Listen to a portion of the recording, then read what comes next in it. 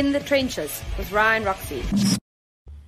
Hello, everybody, and welcome to another episode of In the Trenches with Ryan Roxy. I am your host, Ryan Roxy, and today is one of those days where I'm excited as you are to do the show and for you to listen to the show. If you are listening on one of your favorite platforms, if it is YouTube, please subscribe to the channel right there at that little box right down below.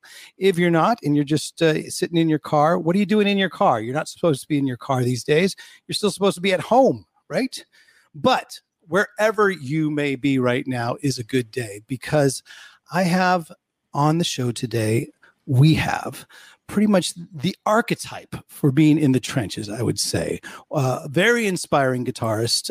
He's made his living in the trenches, and we're going to talk about it. The ins and outs of playing guitar professionally for most of your life. And that's pretty much what you do as far as listeners. That's what you're inspired to do. And hopefully we will give you some inspiration today. So please help me welcome to the trenches, Mr. Pete Thorn. Hello. How you doing, man? Great to see you. What's going on, Pete? I'm good, man. It's early here and late there, I know. So I'm just starting on the coffee and just getting going. And you're extreme West Coast, right? These days. So yeah.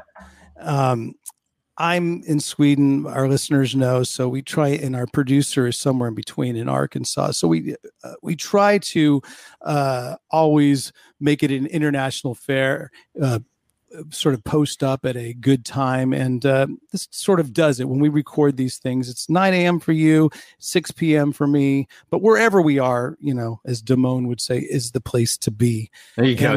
Yeah, that's good. As Damone would say. You know, Fast Times at Ridgemont High. Isn't this great? Well, the thing is, I was trying to think, like, what's my angle for this podcast? Because obviously you have a huge YouTube presence. You have 189,000 subscribers that already know about your history. They've already read your bio. So, and my crowd knows about you, but they might not know you as a household name. They know the bands you play with, definitely. But I was thinking, what's our angle? What's going to be our story? And we have to know each other somehow, you know, through 6 degrees of separation, I guess you would say. But we've definitely crossed paths at one point, and we've never met, I would say personally, but I would say at some time we auditioned for the same band. Right? Probably. It's a funny thing. I mean, I'm buddies with Glenn Sobel now. I mean, I know a lot of folks that you know, but and I've known about you for a long, long time. So it could be one of those things where we met 20 years ago, and you know what I mean? And the thing is, you moved to Los Angeles in 1990, and that's when I moved back to Los Angeles for sort of my second stint. I was living in New York with a band called Electric Angels. Then I moved to LA, and I just said, look, I'm going to play with as many people as possible. And I was always a sort of a one-man band, a one-band man sort of guy. And I'd never played around with a bunch of different bands up until then. I just started playing with everybody. I just kind of hoarded myself out. And that was part of my process of becoming sort of a working musician and really starting to learn the ropes. So we're there at the same exact time. Yeah. The person that I think might have had some sort of bond between us. You first started playing with Rick Parker, because I used to record at the Sandbox, and you were in a band called Sparkler, right? And how did that work out? Or was that band something that you pursued, or was it a short time? That was the second band I got into in LA. Wow, that's cool that you you brought up Rick, because he's a real what a great guy, and he was so talented. Is so talented. This is a guy that I was really, really inspired by. Talk about a guy. I mean, he'd be a great guy to talk to. Maybe you've already had him on your show. I'm not sure, but no, I haven't. He'd be a great guy to talk to, because I always remember Rick. He was like a musical motivational guru. I mean, he was a songwriter and producer, but he was also this guy that at the point I met him in '96, or so. I think he'd already had like 5 record deals or something by then with all these different bands that he. I was there when he got his first record deal with Lions and Ghosts. Ghosts. I was playing in a band called Candy, which evolved to Electric Angels, and it was right around that time. I think we shared a lot of the same velveteen sort of outfits at that point. Whether it was Jellyfish, Electric Angels, or Lions and Ghosts, there was a lot of velveteen going on in those years. But I remember that Rick had a studio called the Sandbox. It was literally called a Sandbox because it was a guest house that he had filled with sand, the inner walls, for soundproofing. And did you record at that studio? When I met Rick, he was in, I think, the second incarnation of Sandbox, which was on Sunset Boulevard, like right across from Sunset Marquee. Or sorry, not Sunset Marquee, the Chateau Marmont. It was like literally kind of across the street. And so that's where we recorded a bunch of the demos and stuff for Sparkler when I had joined the band. My stint with them was pretty short, but I made some lifelong friends. I mean, folks like Tommy Black, and we ended up playing a handful of gigs and writing some songs, and then the band kind of disbanded after that, but we all stayed friends. And one of the things I loved about Rick was he was just always so relentlessly sort of positive. I remember him saying, in LA, man, there's a lot of guys and they grumble about this and they grumble about that and how hard it is and how tough it is to make it and stuff. And he's like, man, how are you ever going to get anywhere if you're a part of that crowd? You don't ever want to fall into that. You want to stay up here, man. Like always stay positive and just be like looking for the next thing. So he was just like this great, inspiring dude. And reoccurring themes. I just had Michael Monroe on a few weeks ago on the podcast, and he said PMA, positive mental attitude, and you hear it coming again. That's great. So rule 1, and I might borrow a quote from one of your episodes, because I have been checking out some of your episodes you have in your YouTube channel, is that if you want to make it in the business, of course, positive mental attitude, but don't be an asshole. Yeah, don't be a jerk. You can't, because nobody, how it, you've spent years on buses and with the same group of people years at a time, right? Traveling around all over. And if there's one jerk in the group, you don't care how good they play, right? It spoils the whole bunch. Yeah. Well, isn't that one of the things? It's like everybody at a certain point knows how to play. If you're going to call yourself a professional musician, you have to a certain level of just your fundamentals are covered, proficiency. I would say the playing, you gotta have to be able to play. Let's just get that out of the way. You have to be able to play the parts, no brainer, sounds, and do the job. That's a given. Now, what does it take to actually get the gig and keep it? And it's about the hang. I think we're both talking about the same thing. And I always say the people that you're playing with now, be cool to them. And try not to, leave a band on musical differences, which is usually, getting a fight about something stupid with the ego. So try to be cool. Even if you guys do end up disbanding, be cool, because they're going to help you at some point with your next gig. Absolutely. I mean, and the crew. I mean, it could be the monitor guy, or the other guitar player's guitar tech, or somebody. They'll hear about a gig and then they'll be, hey, I referred you for down the road. But if you were a jerk to anybody, it can hurt your chances later on of and it's also just to get work and kind of further your career and all that's one thing, and then also just not. Why be in a toxic environment on the road anyway? Like work to actively not fertilize that and make that happen. No matter how bad it's like sometimes, I think about some of the tours I've done and stuff where it's kind of brutal travel or brutal schedule or whatever. And it can be tough and it can be real easy to go down the path of grumbling and kind of complaining and stuff. But when you're all in it together and everybody stays, well, if you crack a joke or lighten it up a little bit or whatever, people remember those people. And that's like the kind of person when you're on your next gig, maybe you've got a better gig, down the road or whatever. And you'll think, and they need a bass player or something. You'll think, oh yeah, that guy in that band. That guy was good. He had a good attitude. Yeah. Yeah. Right. Yeah. Well, let's work with that guy. Like, cause you know how it is. It's human nature to want to refer people and work with your friends and stuff. And you want to get good people involved in the situation, to make it easier on everybody, Right. And, whether it's the movie business, whether it's the music business, it kind of just, it flourishes out from that. Or whether it's politics, to be honest with you, everybody seems to like you. It's true. Just go from their friends, It's like your first extended unfortunately, we have a lot of family working for everybody right now politically, but as far as like, you keep a circle, and as long as that circle is cool for you and it works with you, then that's usually who you reach out to when it comes some time for work. And it's going to reflect back on you if you refer somebody and it works out. And it's also going to reflect back on you if you refer somebody and it doesn't work out so good. So, well, you're coming from Edmonton. It's 1990. You didn't know a whole bunch of people when you first came in. So you're kind of looking for that circle and trying to form some sort of musical family around you. This is another sort of thing that I thought about that maybe might have bonded us. Have you ever been called out on an audition by Barry Squire? Do you remember this name? Many times. Okay, so that's something that I think people that are aspiring to, maybe move to Los Angeles or move to a big city that has a music scene. There was a guy in Los Angeles, and I don't know, I don't know where he is right this moment, but he was the guy that if you wanted to be in a band and get on a musical audition, you had to go through him, and his name was Barry Squire. And I actually got his name this morning because I was thinking about it, going, I need to know the name of that guy. I texted Nita Strauss, and she was like, and we both came up with it. She said, I think his name was start with a B, Barry. She texted back Squire. So you went on some Barry Squire.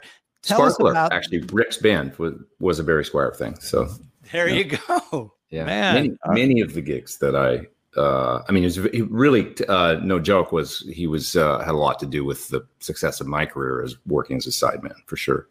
There you go. See, so tell people, because that's something that I think a lot of aspiring musicians want to know. How do I get in touch with someone like that? And how did Barry find you, or you find Barry? Because Barry was like a connector. He wasn't a musician himself, but he would connect bands, musicians. And how did that all happen?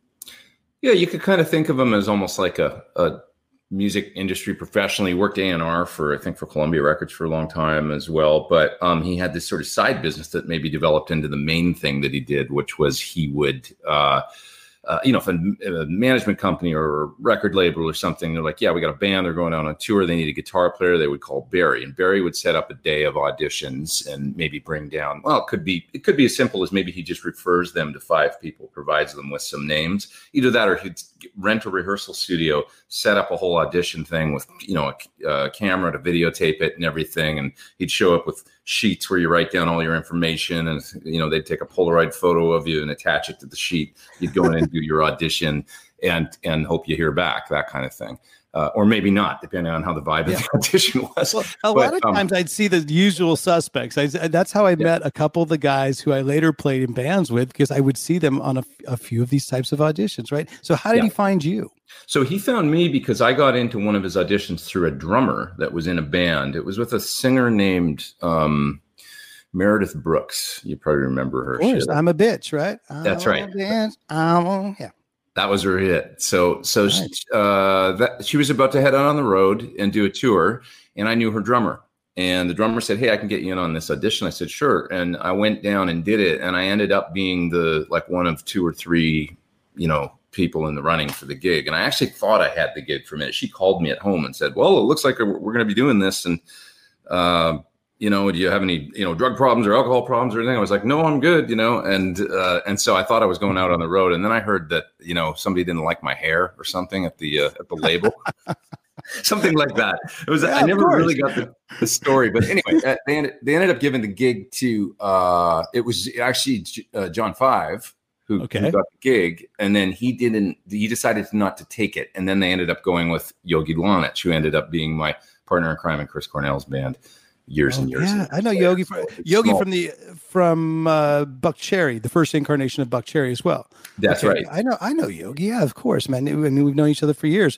Yep. So we do have these definite bonds. Definitely. It's a small world, right? But I was going to say that's how I met Barry, because Barry was organizing the majority of the audition, and he was like, "Well, who's this guy that almost got the gig that I don't?" So then we became friends, and then he started sending me out on things. So that's cool. I'm wondering if we've ever been on the same audition and maybe just crossed paths with our either guitar cases right next to each other at an Probably. SIR. Yeah. Vanessa Carlton. That's one gig I actually remember from a Barry Squire call. I didn't go out for that, but my friend Eric ended up playing drums with her, I think, who plays with Billy Idol now, Eric Albanese. Cool. I think he did her. I think it was Vanessa Carlton that he got the gig on drums. So I remember that. I remember it happening, like the audition. Yeah. Maybe she wasn't looking for a guitar, or you say you auditioned for her on guitar. I did audition. And there was that's how I ended up meeting some of the people that I had ended up playing with in a band called Tal Bachman. And you being from Canada, I thought that perhaps maybe your name might have come up for that gig at one point because Tal was Canadian and the Great White Hope of Vancouver, and you came down. Great tune, man! That hit he had, "She's So High." She's So High, yeah. And you played guitar on that, right? I played guitar on that. Yeah, that was one of those. That was one of those songs that. Everybody, the minute they heard it, they were like, "Hey, this sounds familiar." And I was like, "Yeah, the guitar riff's George Harrison that I kind of borrowed from." Yeah, there's a reason why it sounds familiar. Cool. Everybody borrows. Paying homage. It's you can borrow paying homage, but as I just feel that we had some sort of connection at some sort of at For some sure. point, and it turns out that we do know a lot of the same players, a lot of the same people. Yeah. You've managed over the years to hang with so many credible musicians. You've managed to record on so many different tracks of important musicians.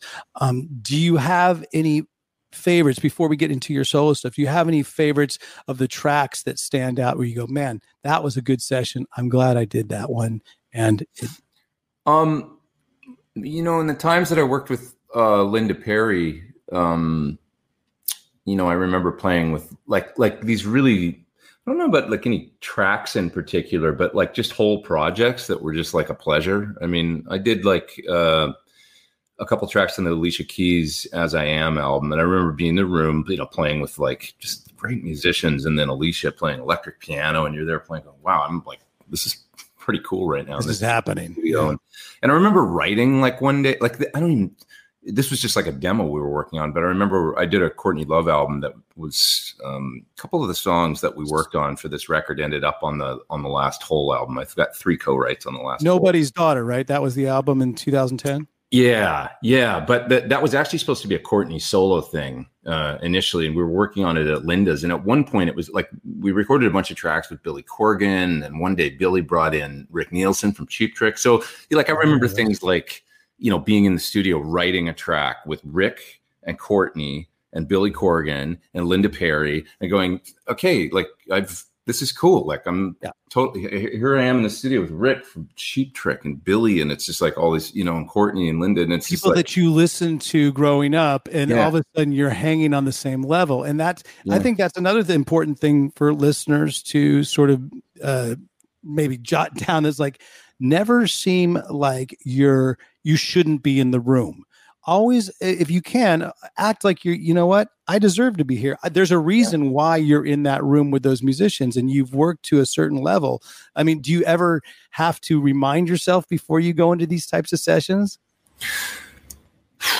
Or is it just some sort of confidence that you might have already? Yeah, the confidence thing. So I guess there's the act as if until thing. Like even if you're not feeling it. You know what gives me like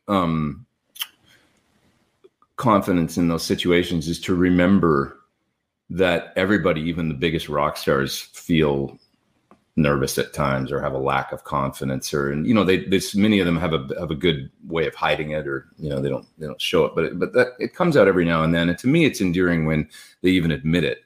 And I remember having a conversation with Chris Cornell about why he liked to set up his own vocal chain in the studio, like his own mic, the mic gain and the compression, and get a vocal sound together in his headphones that he liked. And he said to me, yeah, I hate the feeling of being on the other side of the glass, and I'm not comfortable with the sound, and I'm singing and I feel like I suck.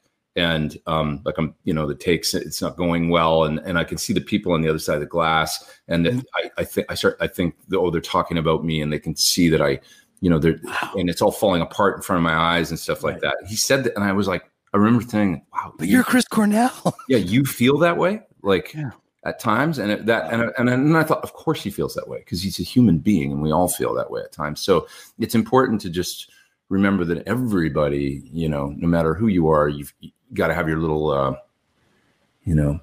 ways to just sort of keep it together in those situations. And also just everybody's human, so you get in that room with, that's a good way of looking at it.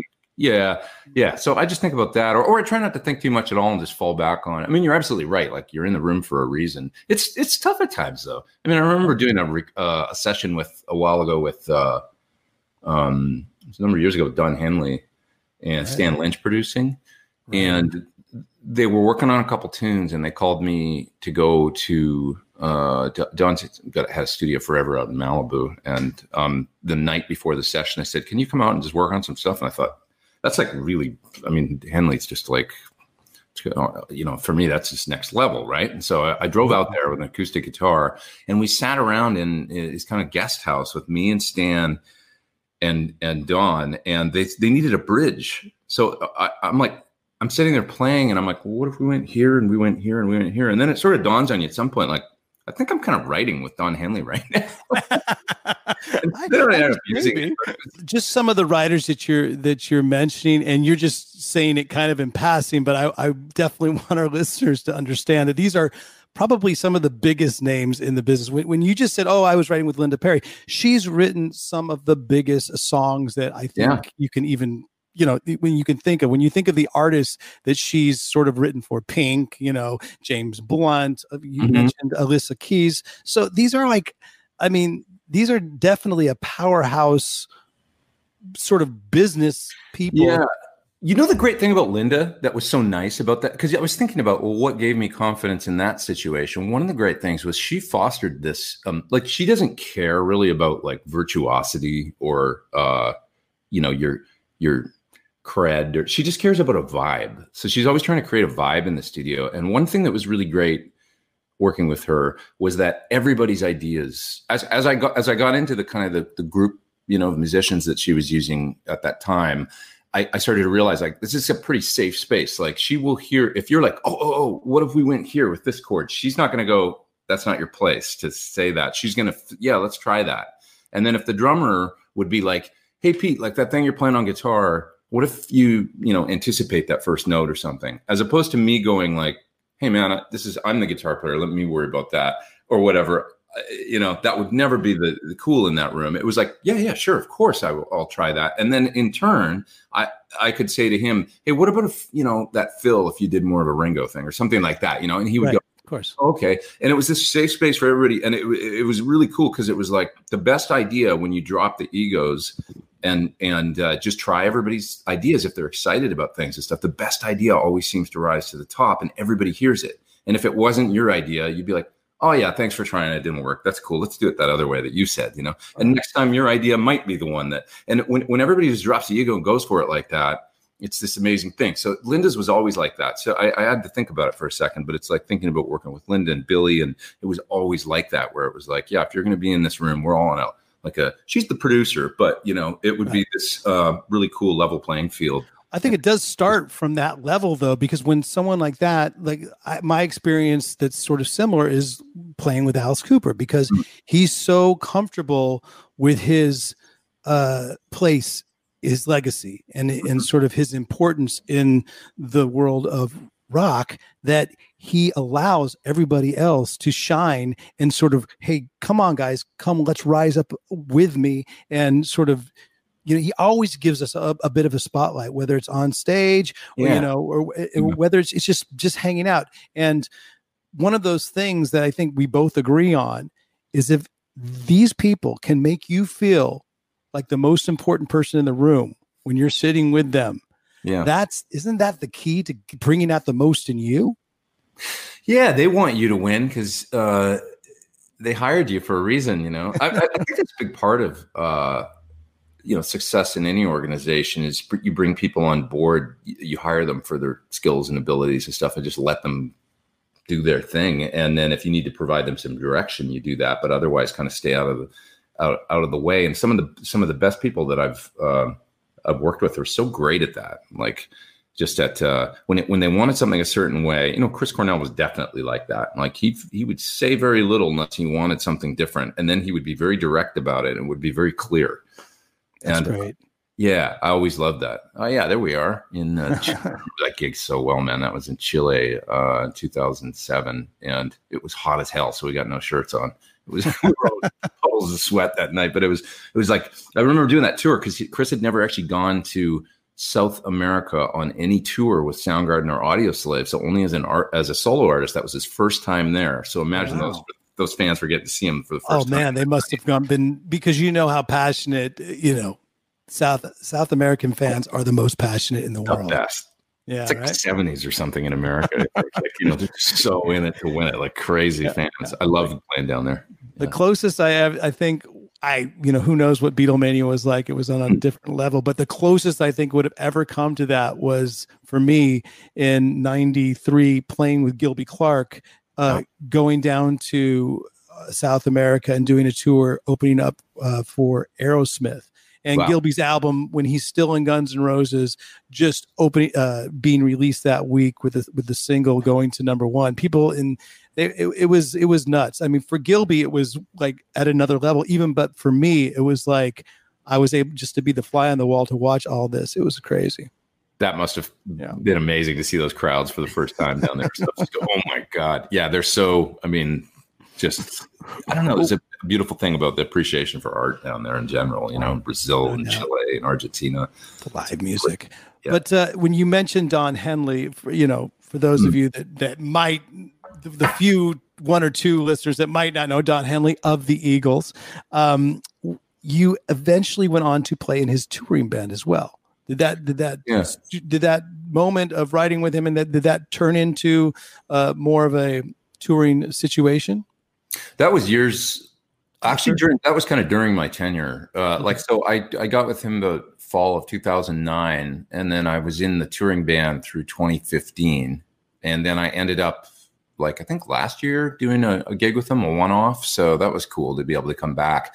It was about 5 or 6 years of couple full tours, and then a lot of sort of one-offs and stuff, because he was always doing the Eagles at the same time, but he'd occasionally do solo runs and stuff. And that was really it's kind of a career as far as being a sideman. I mean, a real accomplishment or pinnacle for me. I'd originally gotten to audition for his band in 2000. And I did a series of auditions. It was 3 auditions total. And then Peter Stroud ended up getting the gig. But I was like the next runner-up for the gig. And they definitely picked Peter Stroud's a great guitar player, plays with Sheryl Crow for many years. And he's a brilliant guy. We're friends now. And he definitely, Don picked the right guy, because I was pretty green. I was maybe 27, 28 years old at that point. Right. And he went with the guy that had a little more experience and stuff.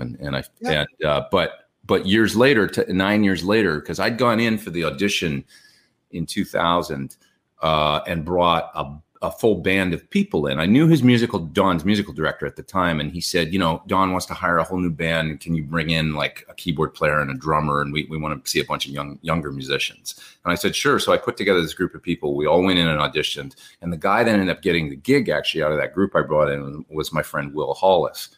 And he then went on to become Eagles MD, musical director too. So that whole, I've always said, you owe me sushi, dude, because I brought it to that every single time I see you, you owe it to me. Every time I see you.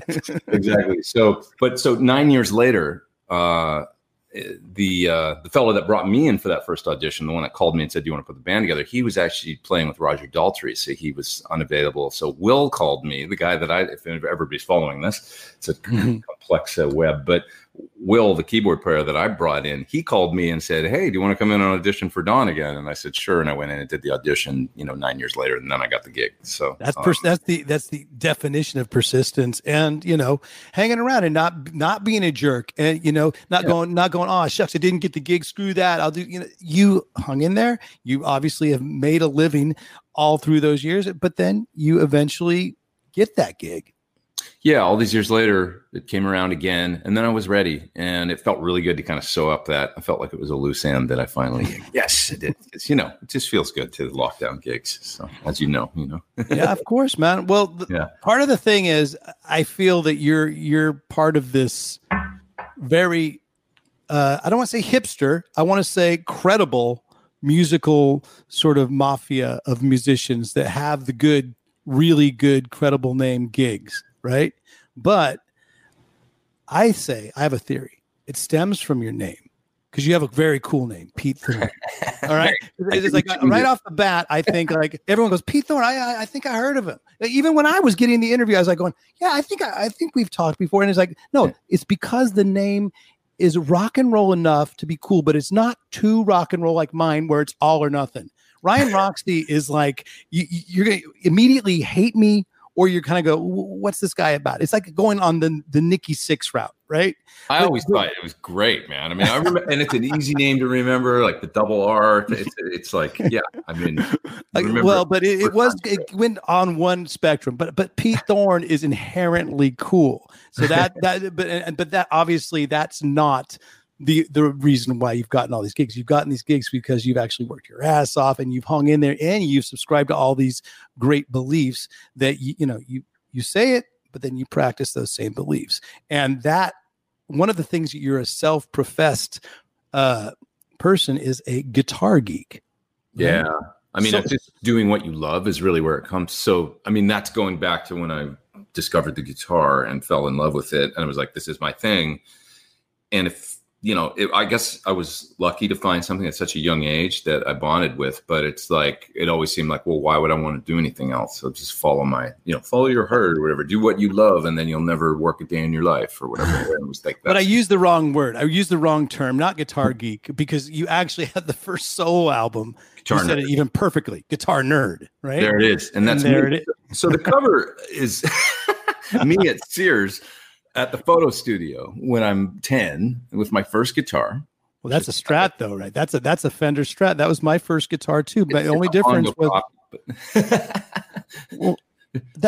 Hondo copy, but cheap one. Are you serious? A Hondo copy? Because that's a really good Hondo because it has like, wow. I ended up stripping all the finish off that guitar, and I found out where the arm contour is for your right arm. That it was like layers of plywood there. So I was like, because I wanted like to paint it like a natural cut, and then it was like awesome. No, but anyway, that was your first, a Hondo, right? Oh man, yeah. Okay.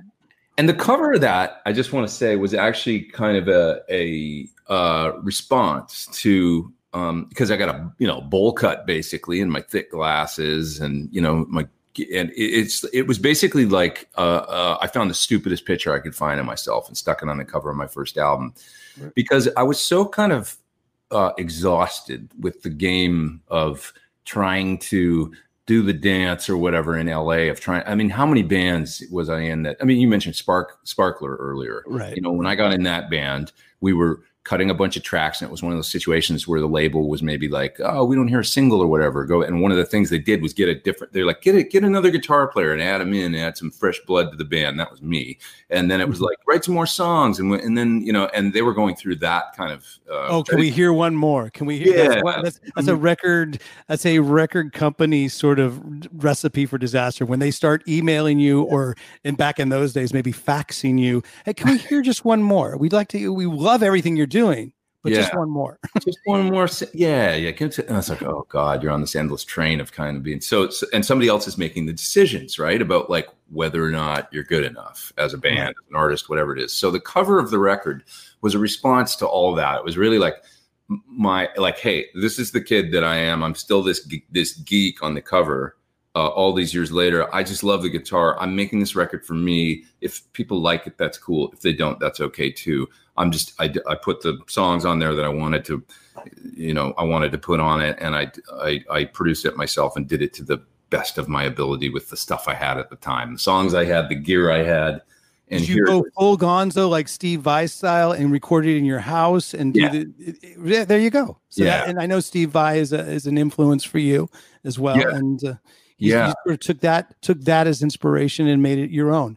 Well, all those years later, Flexible was a big, and I got to interview him recently actually on my channel, and we had a long talk about actually Flexible, and which is the Steve Vai first solo album, and how he was just doing whatever he wanted, making this weird wacky music at home and in his home studio in Sylmar in like 1982, and then he put it out, and long story short, that record sold, it's gone at least gold, and all these years later, he still owns all the rights to it, and and it's an amazing. That's success. Good business too. I mean, have you?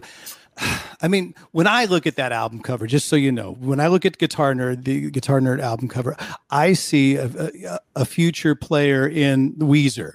I see you just getting into the band Weezer, like without even having to audition. You're there, man.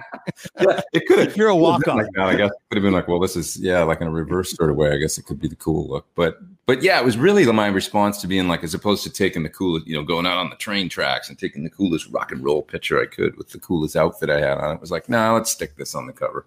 So I remember got the name Pete Thorne. I remember calling my mom and going, do you remember those pictures we took at Sears? Remember when I took my guitar? It's like, do you know where those are? And she's like, oh, yeah, she had them. I think I do, actually. And I was like, can you track that down? And she sent me the, like an 8x10 of that. And I was like, this is perfect. That's great. So, well, I mean, stemming from being a guitar nerd, because you are a bona fide guitar nerd, and you've been able to sort of build an entire I guess supplementary career out of doing sort of gear testing and that's part of what your YouTube channel sort of offers, as well as obviously interviews, great interviews, by the way, that you have with Steve Vai. And I said, and you have also your own tips of, how to hang in the music business. But a lot of the stuff that you're doing is doing some gear testing. How, for the people listening out there, because I know there's a lot of people that want to do that type of stuff. They want to make a living making music or being part of that music world. How did the whole gear testing thing come around for you? And do you find it a successful sort of side thing and maybe someday becoming even bigger? Well, it was a happy accident, I guess. And it's like, I always tell people now, like when they're thinking about doing YouTube or, developing a channel or anything, it's like, have an idea, have and I didn't really have a clear cut idea, but it was just the thing that was most natural. So in other words, don't do what I do. It would be my number one, like come up with your own angle on it. If it is about gear, come up with something that's a little bit different than what I'm doing and make it something that people haven't seen before. Right. But yeah, there's me in my studio back in that's 2014 or something. I'm working on getting that hair back right now. It's going to take a while. I just got all mine off, man. I said, we're going to be stuck indoors for a while. I might as well just, give my wife a break. So she runs her fingers through my hair. It doesn't go. So yeah, I just cut it all off. It's all good for now. So, but the gear, like it started in, I'd gotten a little home studio together with a simple interface and a couple of mics. And I did, this YouTube thing, and it was like 2005 or 6 when I started my channel, and I didn't know what to do with it. But I thought, well, I can record a couple of guitar lessons maybe, but there was already some people doing that. And then it was like, I don't know, let's throw the mics up on the amp and see if we can make it sound good. And then I'll just record some, because I'm excited about that, So I did that, and one of the things I did was I'd just gotten an amp from a company called Sir Guitars and Amps, which is I've got a long association with them now in relationship. But at that point, I was just getting to know them, and they'd given me a good artist price on this cool little 18-watt amp that was called a Badger, and it had just come out, and I thought, what could I do to thank them for this? I thought, well, I got this YouTube channel. Maybe I'll just record it and talk about it a little bit, and then see, just be like a little bit of like, hey, I just got this great new amp. Check it out. Here's what it does. This is what it sounds like. Put it up on the channel. And so I did that. And I just played some simple, Bowie riffs and ZZ Top and stuff through it. And then I talked about the features, and I recorded it well with a ribbon mic and a 57 and put that out. Couple months later, they contacted me and they said, hey, we wanted to thank you for that video you made. We've heard from our dealers, because keep in mind, they're like a small boutique company, really. Right. And they don't, they're not in every Guitar Center everywhere. It's more like a small operation. So they built the first production run amps was 200. And they said, yeah, we sold all 200 amps to the dealers. And a lot of the dealers are talking about this video that you made as a real positive, like that, people get to hear the thing. If they're in Des Moines, Iowa, and they maybe need to order it through the mail or something, they know what the thing is going to sound like before they get it, because they were able to watch your video. And I thought, like, a light bulb went off. I was like, something like to this. Yeah. And it kind of went from there, and I started doing it for, for Boss, and then a bunch of smaller companies. And it's interesting because it could be a guy making a pedal in his garage in Greece, or it could be Boss, a great big company. And it's just kind of the way the world's gone at this point. I think as print media has become kind of less of a thing, and reviews and guitar magazines of products and things, people want a more kind of like, interactive kind of approach where they can, watch a video and then comment on it, or they can, you can keep coming back to it and right. refer to it. And you can actually hear what something sounds like, as opposed to like the old, I remember growing up reading Guitar Player and reading the product reviews, but you didn't really, you were trying to discern what something sounded like from reading a review. Well, now you can be very interactive with it. I think people really turn on to your authenticity about it, because they know that you've been a guy that's been in that studio setting. You have your own home studio. You've made tons of solo. You've made tons of records, and you've made your own solo albums. And the most credible thing about your whole approach is that you go on saying that you will not play something that you don't yourself really believe is good. So there is a trust factor that people have with you. And obviously 189,000 and counting YouTube followers, that's what they back. Yeah, I won't do it if I don't feel like I'll never go on there and play through something and go, yeah, this is really cool, if I'm not feeling it. If I'm like, actually, I don't think this is cool, but I'm just doing it to, then I've shot my whole thing to hell, So basically it's got to be, I plug it in and I can get at least a sound that I think is really good, all the way to like, wow, this is exceptional. And if I do that, then I keep it honest, and it's funny because the main thing that I do in my videos is they always start with a piece of music, because if you look at YouTube demographics, it's like people have short attention spans these days. They, you click on a video and rarely do people watch the whole thing. If you can keep somebody for the whole thing, wow, you've really made a great video. So I always think like, well, if I can hold them for 60 seconds or a minute and a half and I put a piece of music at the beginning, at least they've heard what the thing sounds like. They don't necessarily want to stay around to hear me talk about it. If they do, that's great. But so my whole thing was, it's like, if I do this, I can make the whole focus on the music and kind of on this piece of music that uses the gear. So say I plug in a delay pedal and it's a tape delay and it's got distinctive kind of dirty, the repeats of the delay have a distinct sound. I'll try and, write a piece of music. Come up with a riff. That really shows. So all I'm doing is plugging. It's this fun way that I've, what I'm getting at. It's a fun way for me to just write little songs. And it's like the video is secondary to me at that point. Like I'll just turn on the camera when, like I'm sitting there, I'm writing, plug it, and with the only framework being, okay, I got to use this pedal for my song. So let's see what I come up with. I plug it in, turn the knobs, and it's like, oh, that sounds cool. That sounds good. And I forget about the video. It's just like, and then I get some drums going and stuff, and then it's like, okay, yeah, now I got to turn the camera on. Turn the camera on, and then I'll do a take. And then I maybe do another overdub layer. Oh yeah, I got to turn the camera on, do a take. So it's like I feel like I fooled people into thinking I'm making a gear video when all I'm doing is writing little songs, having fun. Well, let me ask you this: has any of these gear review videos these riffs ever turned up on one of your solo albums? Yeah. Oh, really? Okay. My second album was all I mean, they're demos, they're gear demos, but they're also song demos. So I actually like the song "In Good Company" is a good example. If anybody was to go listen to, I think it was the Bogner Lyndhurst compressor was where the song "In Good Company" came from. So you could look on YouTube for Bogner Lyndhurst compressor, and you can see the demo of that song. Essentially, awesome, man. See, that's great, and I like your idea of putting music first. And for those people that are possibly thinking about doing their own sort of YouTube gear videos, that's a good tip. Hey, hit them over the head with music. Less first. Talk and more, show me what the thing sounds like, and then it's like, and then you've whet their appetite. Maybe then they want to hear you. Okay, here's the tone control and whatever. But if you start and talk about the stuff, it always seems to be like, all right, I want to hear what the thing sounds like. It's just fun. I don't know. It made it more fun, like making it about like writing little songs and less about I'm going to make a video. That's like keep the focus on the music. I think that's a part of the like. I guess, whatever success I've had, or it's just, it's the enthusiasm for the music, that keeps it. Yeah. Well, I wanted to do something. I wanted to, because we've been talking about gear and we've been talking about music. I want to bring on someone that's on our team that works for the show, but is also, very inspired by you, and he actually helped get this interview together. And I think he might have a question. It could be gear related, could be music related, but I want to bring on Robbie Miller. Vic, can you bring him on? There you go. So that's Robbie.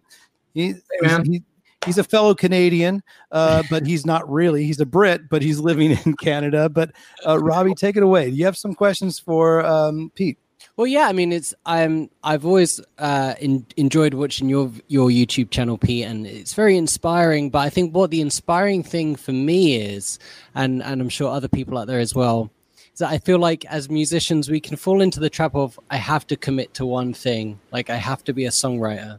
And if I focus on anything else, I'm not really doing that justice, or I have to just be a sideman or a hired gun. Yeah. On anything else. But you've decided, no, I'm going to do all of these things because I really enjoy doing all of these things. And you've diversified your exposure, or your the work, or your passions. And I just wondered, is that something that, you know, looking back on however many years now, you're like, wow, I really did diversify everything? Or did you learn that from someone? Did someone say, hey, Pete, you're good at this and this and this, you need to go and do this? Yeah, I actually did a video on this. It's on my playlist on my channel. There's a playlist called So You Want to Be a Pro Musician, and they're all videos about these kinds of topics. And the video, I believe, is called Diversity Will Get You Through Adversity, or something like that. But if anybody cares to check it out. But basically what happened was, when I got to LA, and I went to MI for a year, to GIT.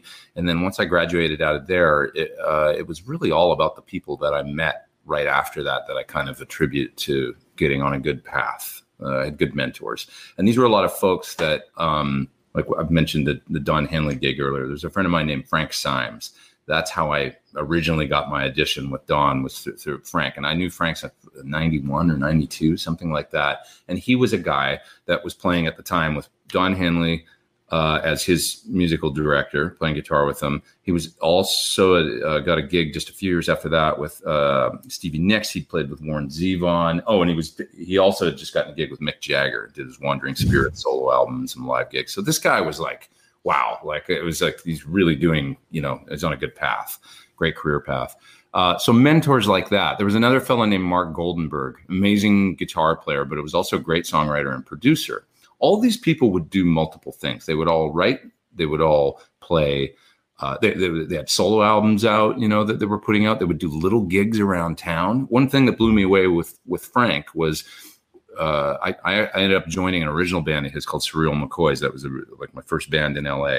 So at the time that he's playing with Don, doing tours with him occasionally, playing with Mick, we were doing cover gigs in Pasadena and like playing around LA, where we would go for $60 a person. You know, he'd hump the PA into the club, little bars that we were playing in, and we'd play and do like Rolling Stones songs and stuff like that. And then we'd go and write songs together and like record them so we were working on all this stuff, and his ability to always deliver 100%. He was just stoked on playing guitar. He would never phone it in. So it was like this great mentor that even in a bar with 10 people, there was 5 people in the back of the bar when we started a gig. Those 5 people at the end of the set would be at the front of the stage going, yeah, like 5 people. And he'd just be playing Hendrix and stuff and going off and just having a great time.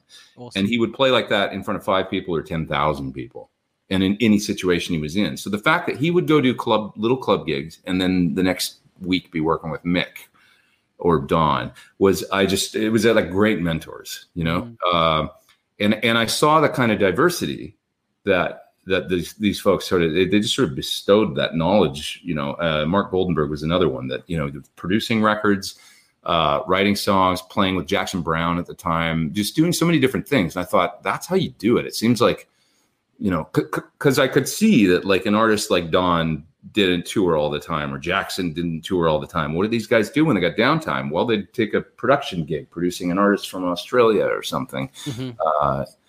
That sort of thing, like little, I'm doing this now, I'm doing that now. I got to keep busy, got to stay, like keep the hustle going, I feel like a lot of musicians feel almost afraid to show that side hustle sometimes. Yeah. I mean, there's no shame in like taking the best musicians in LA to me. I mean, they all do that. It's like, I mean, not necessarily, it's one thing if you strike it huge and you're in a band that's just killing it. That's, if you're in, you're the guitar player in Def Leppard or something, whatever. And then that's been your career for 3, but how many people get to do that? Most of the people, that I know are doing that are successful.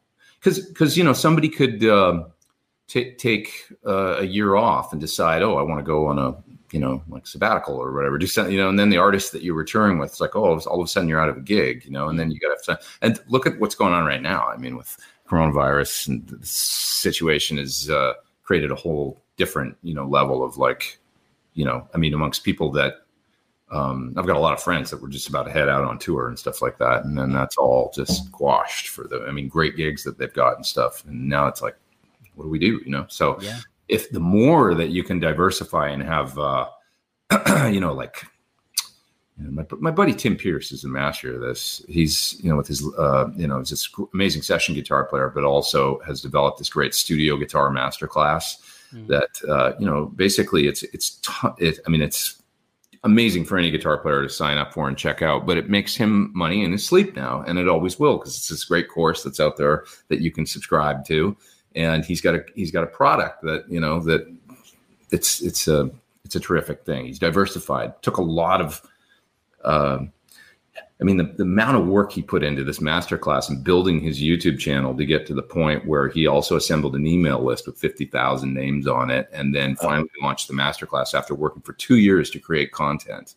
That's the kind of diversification. These are the people that I look to, we're not talking about somebody in their 30s or 40s here either. He's older and he's like at this, here he is like thinking into his 50s and 60s, like, what am I going to do to stay ahead of the game for the next, and so that I can be a professional musician, still have an income that'll provide for me, so that I can live the way I want to live. So it's brilliant, That's awesome. These are the people I'm really drawn to, diversity through adversity. I like the way you put that, and diversity will help you to avoid adversity. Yeah. Is that it? Diversity will help you through adversity. That's right. Yeah. And that's hopefully there's some interesting stuff in there that, through these times that, because it's tough on musicians right now. I mean, the prospect of like, when is a gig going to happen again?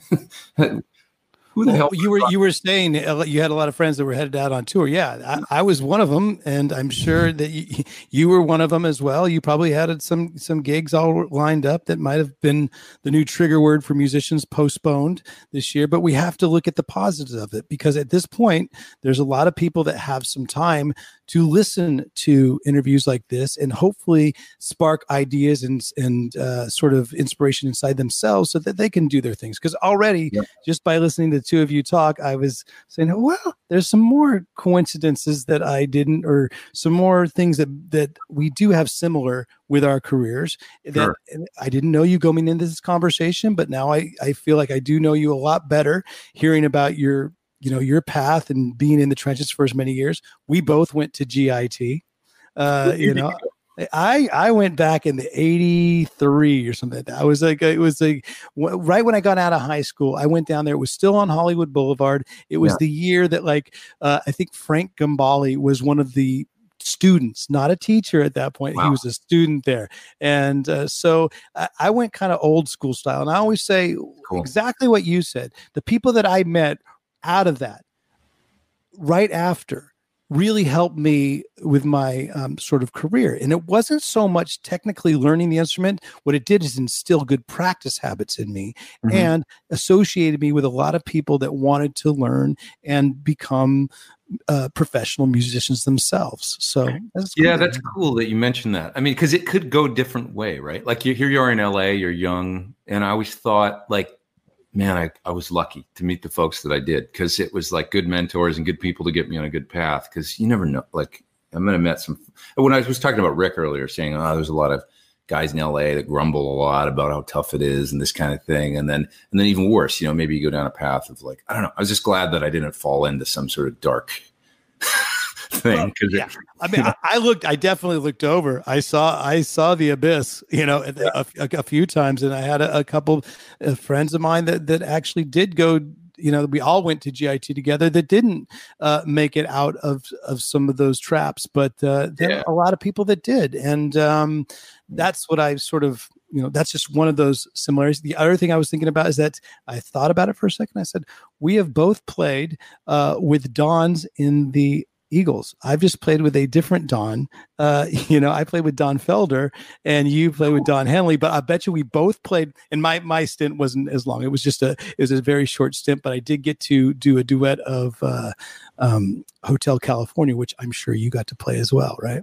Yeah. Always crazy about that song with one of the people that originally did it, right? I still pinch myself thinking, man, I actually got to be an eagle for a second, but you got to be you got to be an eagle, or I guess what you say, sub eagle, for many many tours. So when you play that song with him there, or like Don Felder, Don Henley, you play that song, Don would. Actually, the last time I did it with him, which was last year, he played drums, which was the first time I got to. Back when I was touring with him, he never played drums, but now he started to play drums a bit. Just more. Like that, just like the video when he's playing the drums, and did his beard automatically form? And unfortunately, he didn't have the hair and the whole, but he had the headset mic and the whole, or the swivel. Yeah, the big boom mic, yeah. And so that was a real thrill to get to play with him, finally doing it on the kit. But when I used to tour with him and do it, he would generally he'd sing, and then he'd go back and pick up some maracas, and he'd be doing the maracas while you'd be playing the guitar solo. Right. And it was always like he'd be I don't know what it was about the maracas, but I'd be standing there playing the solo, kind of facing Stuart, the guitar player of the band, and playing the solo, and then Don's out there at the corner of my left eye shaking the maracas, and I just always thought, God, I can't suck now. There he is, right there with the damn maracas. I want him on the drums, though. I'm glad you got to play with him on the drums as well, though, because I to be able to play have Don Felder play that 12 string. It was the 12 string that he carries around with him, to this day, that white double neck. Cool. It was cool. But man, like I said, there's so much knowledge that you've bestowed upon us and the In the Trenches listeners. I know that you have a big legion of fans that are following on your YouTube. And hopefully that a lot of our In the Trenches podcast listeners will now flock to that as well, because you do have your page. Is it Pete Thorne Official, or is it just Pete Thorne on YouTube? Yeah, I think you can just go to youtube.com/Pete Thorne. And then years ago, luckily, they let me do that. When I started my YouTube channel, I wouldn't have named it some acronym, which originally was /SINASL1, which is Stranger in a Strange Land. And if I thought YouTube was going to be, they'll get it. Yeah, they'll understand. But they let you kind of pick a different URL later, and now I've got youtube.com/. But only once. You can't change it after that. It's written in stone. But so then Instagram, you're at Pete Thorne Guitarist, myself, and then that's at I think Robbie. Are you Robbie Guitarist? Robbie Miller Guitarist? I'm Robbie on Instagram. Yeah, Robbie Rock Miller. They're Robbie Rock Miller, and I'm just simply at Ryan Roxy, all or nothing. Like I said, if I would have just gone at Pete Thorne because it's so damn cool, but there probably was someone already at Pete Thorne, so you had to go Pete Thorne Guitarist on Instagram. I'll tell you what happened. I'll tell you what. Do you want to hear the funny story? I do. Okay. I signed up for Instagram in 2013, and I was Pete Thorne. I had Pete Thorne on Instagram, and I had a kind of a jealous girlfriend at the time. And when I signed up for Instagram, I just picked, do you want to follow all your Facebook contacts? And so I said, yeah, sure. And I picked that, right? And I don't even know. I mean, Instagram was kind of a new thing then. Well, it's never going to last. It's a fad. And I was on tour in France, and I remember getting this text from my girlfriend. Well, okay, I thought that we had something special, but you just followed all of your exes and stuff like that. And I went hey, wait a minute.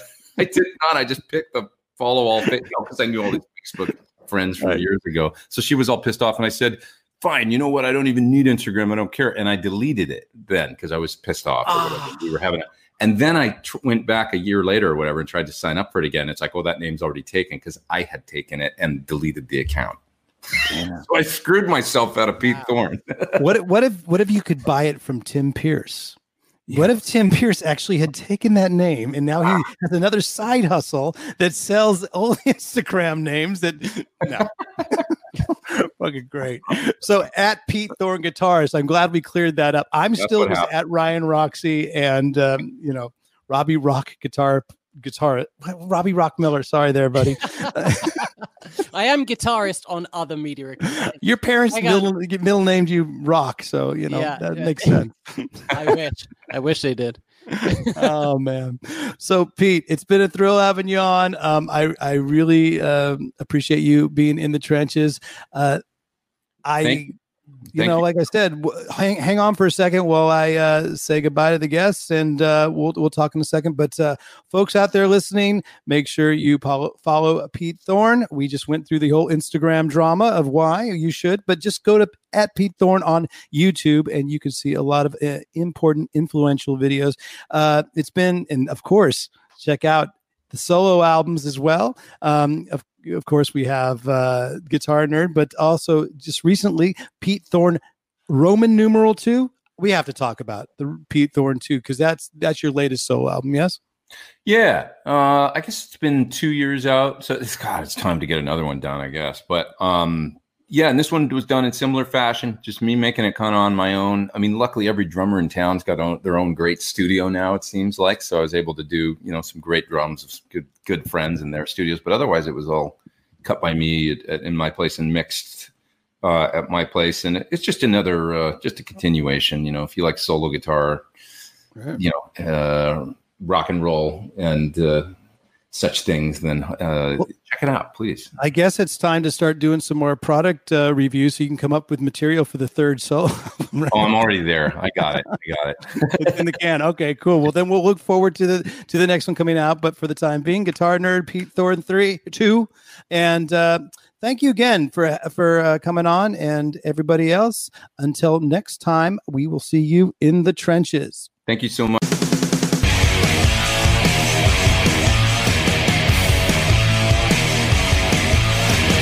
Trenches with Ryan Roxy.